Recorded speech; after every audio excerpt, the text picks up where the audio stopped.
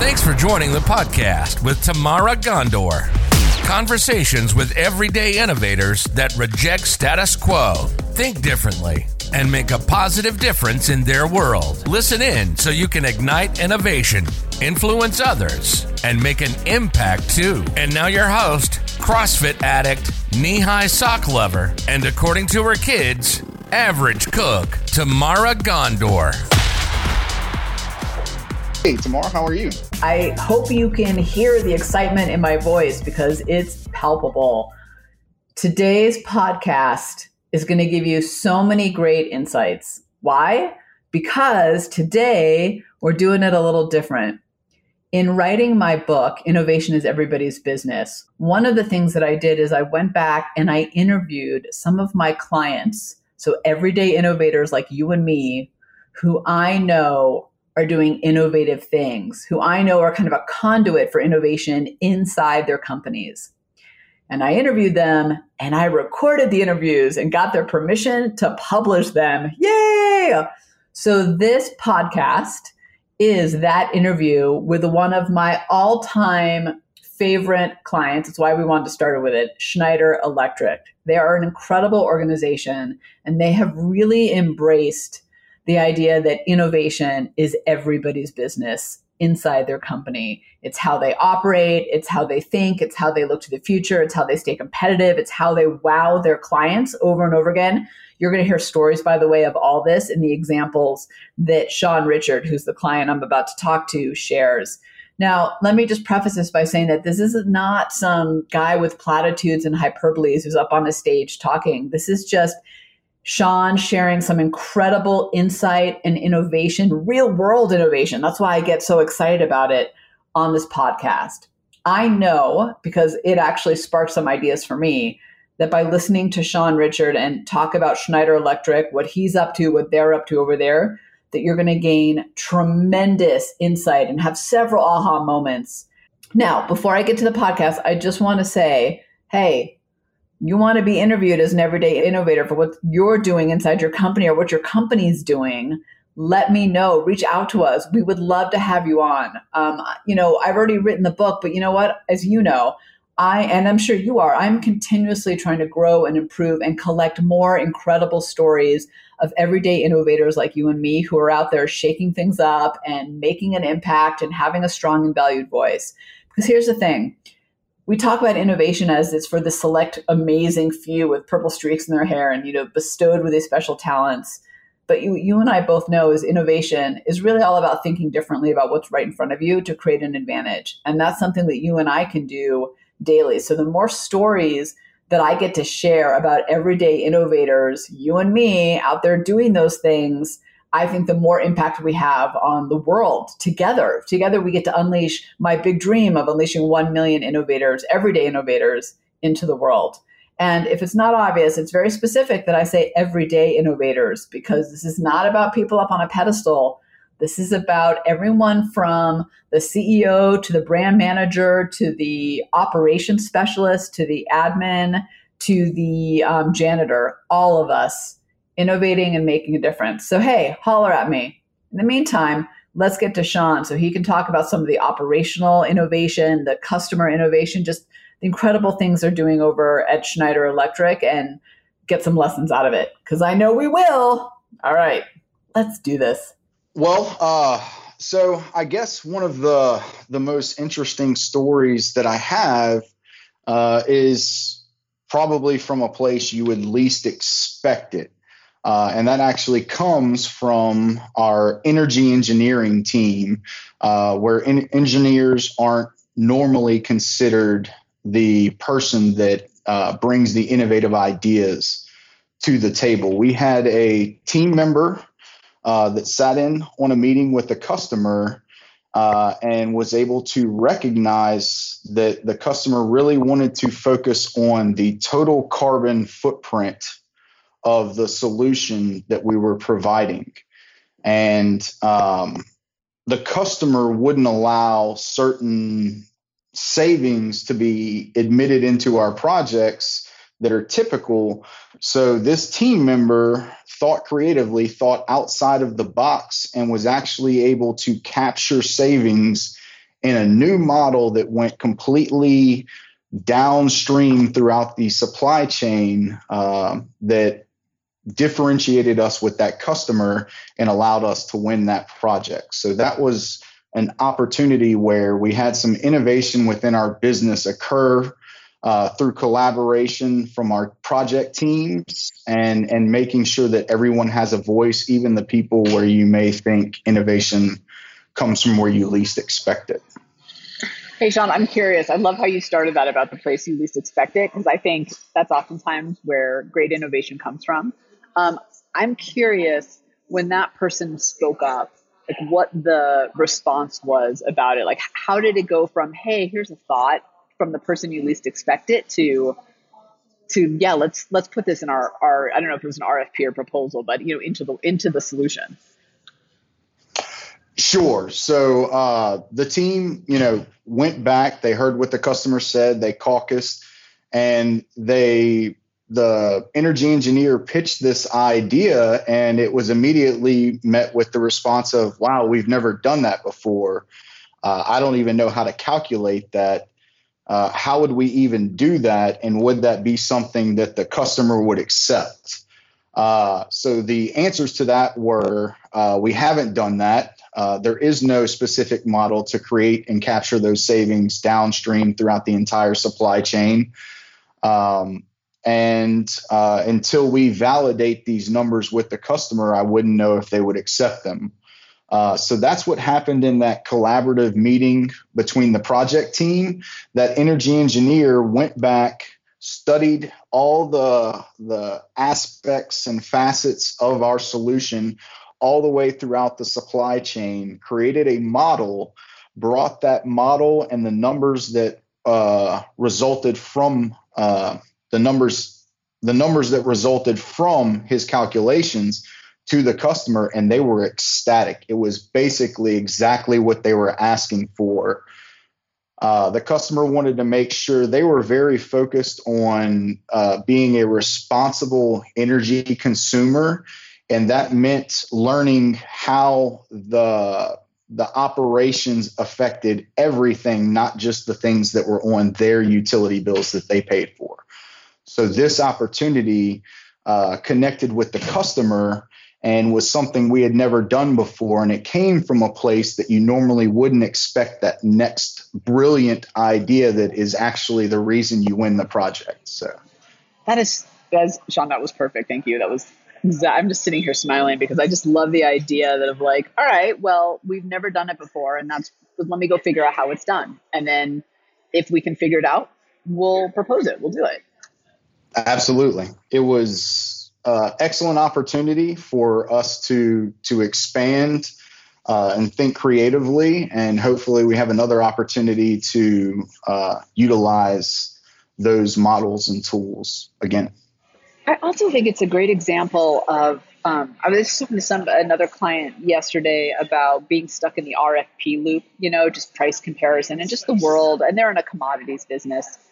So in the world that a lot of, I think, companies are in right now, a lot of us are in, and the idea that if you can go and solve their frustrations and their problems in a different way, you won the business, but it's because you added value in an innovative way that other people weren't. It wasn't that you dropped the price. It was because you added value. Yes, we always try and think of adding value. Those are the solutions we look to. It's not that our customers don't have any money, and it's not that they're looking for the cheapest solutions, because we don't offer cheap solutions. We offer value add solutions that meet our customers' needs and solve their challenges. So when you're looking to differentiate yourself either in a commoditized market or a non-commoditized market, you're trying to connect to what's important to the client and how you can create a solution that is a vehicle to help them overcome what's important to them and overcome those challenges. And if you can connect those dots between the solution you are proposing to what they find important and the challenges they're trying to overcome, you have that much more of a chance of differentiating yourself in those commoditized markets. And sometimes those ideas or those solutions come from the person that you least expect, because they're actually not bogged down by too much history and data and knowledge too. Like sometimes it's because they're not in the position that the other people are in. You just never know. Absolutely. We constantly look to the younger people in our business that don't have the experience, don't have the battle scars to self-impose those barriers and obstacles from the lessons learned throughout their career. We want to look at somebody that sees a good solution, sees a need from our customer, and has the drive to bring that solution forward. No matter what obstacles and barriers were in place before, we find new ways to overcome that through thinking differently and creatively. Oh my God, that was great. Okay. Thank you. I have no other questions about that story. That was fantastic. You had more than one, right? So another great story from connecting with what's important to our client that comes from a place you'd least expect. We had a project that was sold. We were in the construction phase of our project, and our site superintendent was busy managing the lighting portion of our project. And this customer was a municipality that was in charge of running a coliseum that their community used for free. They had band practice there. There were multiple groups that did events there. They had rodeos there. The thing about this customer was he was very frustrated at the fact that his constituents got to use this facility for free, but still complained publicly about the lighting. Of course. So every time our superintendent had a meeting with this customer, he left the meeting saying, as long as they need sunglasses when they walk in, we'll be good. Obviously, our customer was joking and being facetious saying that, but it was something that within our culture, we really connect to what's important to our client. And this site superintendent, through multiple meetings, hearing this statement, decided to take that joke and make it a reality. So he took, when that lighting project was done, he took that county administrator and the board for that county, and he brought them to the Coliseum.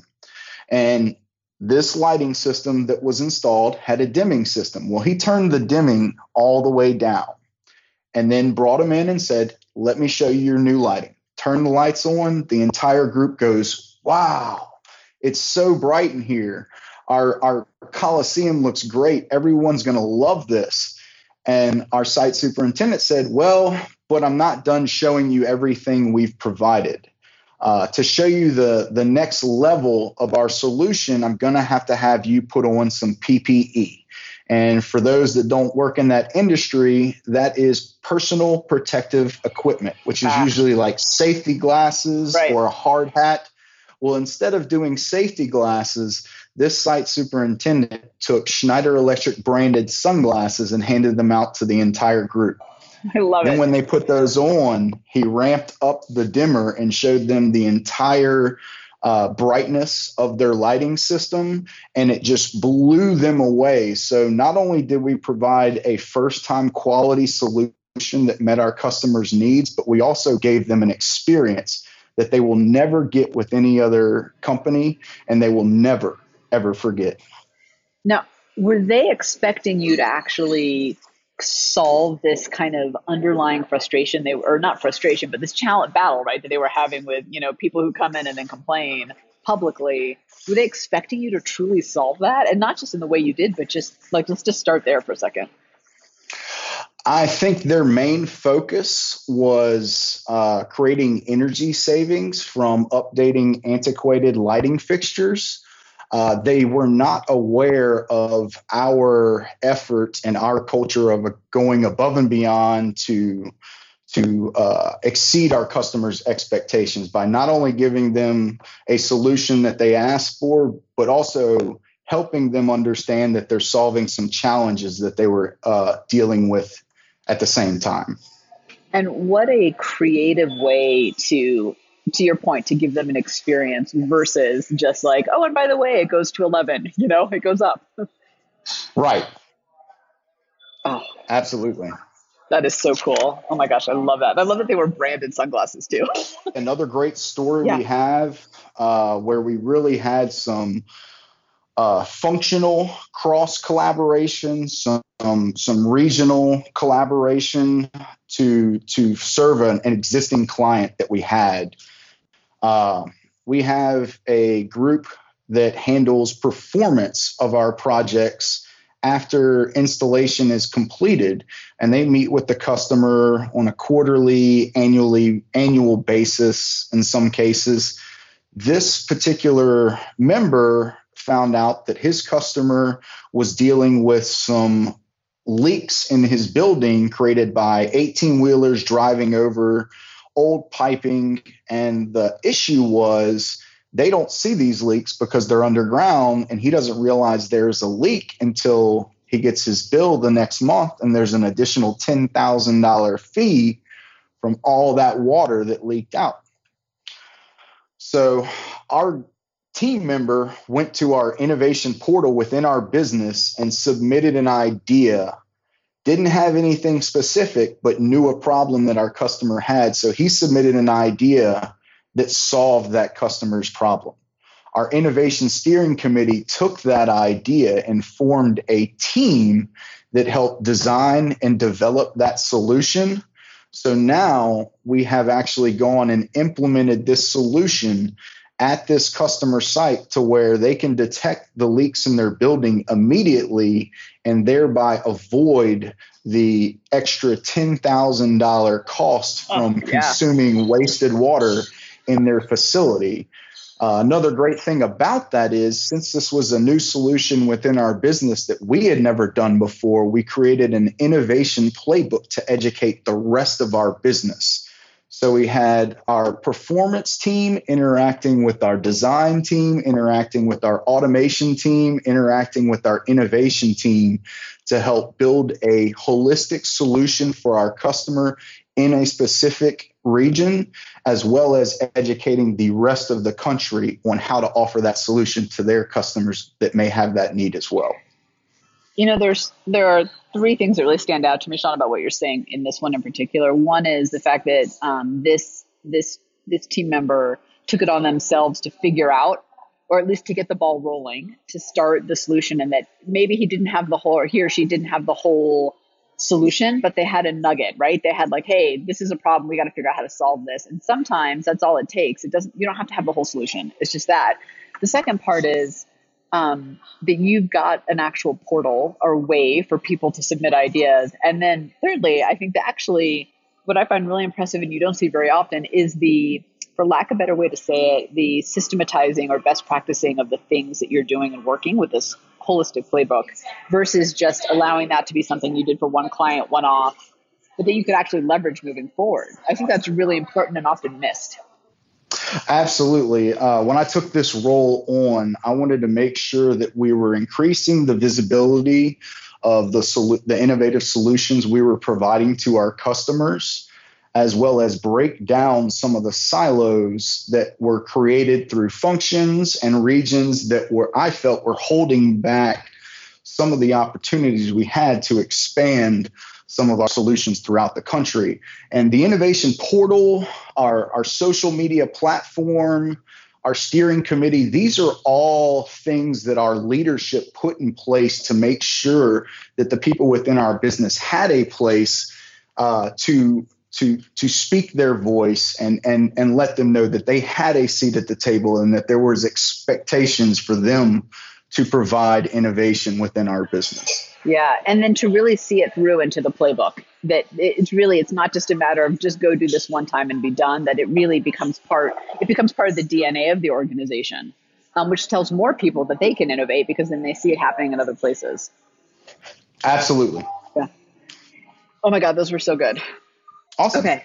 Yeah, I'm so excited. Can I ask you a personal question I'd love to hear your perspective on how you see, say this the right way, how you see culture of innovation, because you're really taking the lead on this at Schneider. So I would love to hear your perspective on kind of why the human side is so important, why the individual side is so important. I mean, you before you and I think at the very beginning of our conversations, you are already there, and we just happen to have a tool that kind of, is in your toolbox now to help you do that. But I'd love to hear your perspective on all that, because I think it's forward thinking.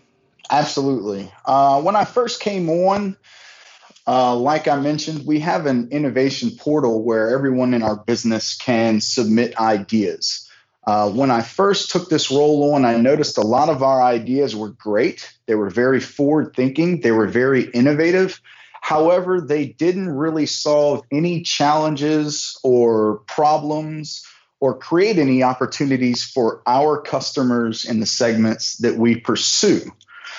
So I knew there was this putting the cart before the horse, and I needed to get the business to start thinking about the problems, and specifically problems that our customers are facing.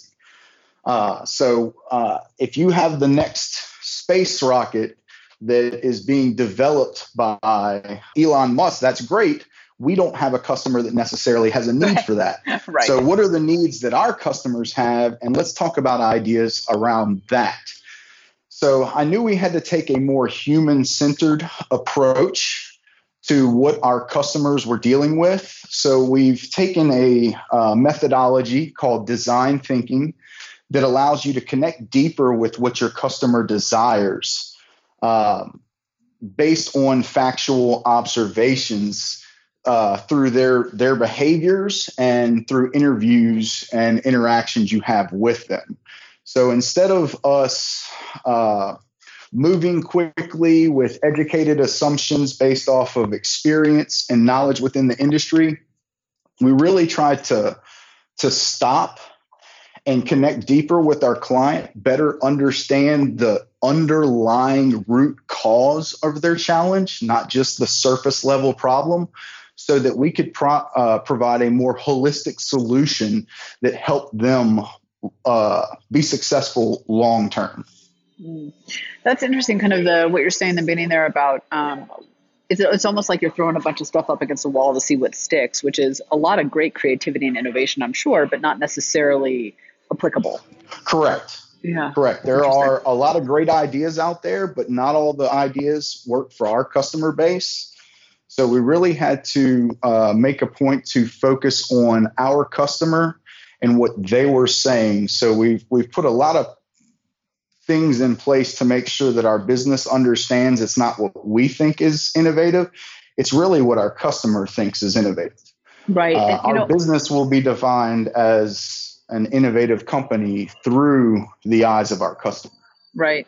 There's something you said kind of quickly, but I think it was actually really brilliant, which is connecting deeper with the client versus basing it on experience. And I think that, I mean, we've kind of talked a little bit about just the changing marketplace and changing demands, but what you said really links to that, because ultimately what that means is you're connecting to what your client's needs are today versus yesterday. And when you base it on just experience, which experience is important, but when you base it just on that, you're basing on what worked yesterday versus what the needs are today. So I think kind of how you wrap that up was actually really brilliant.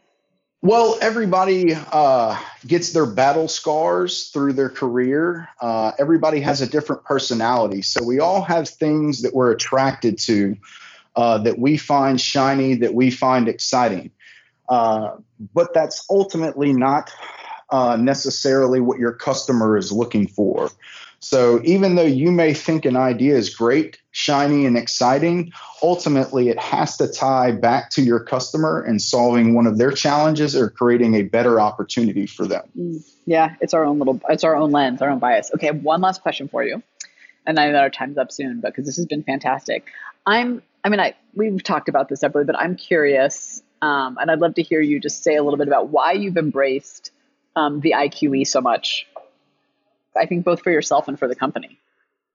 So many people within our business being mostly comprised of engineers with engineering personalities.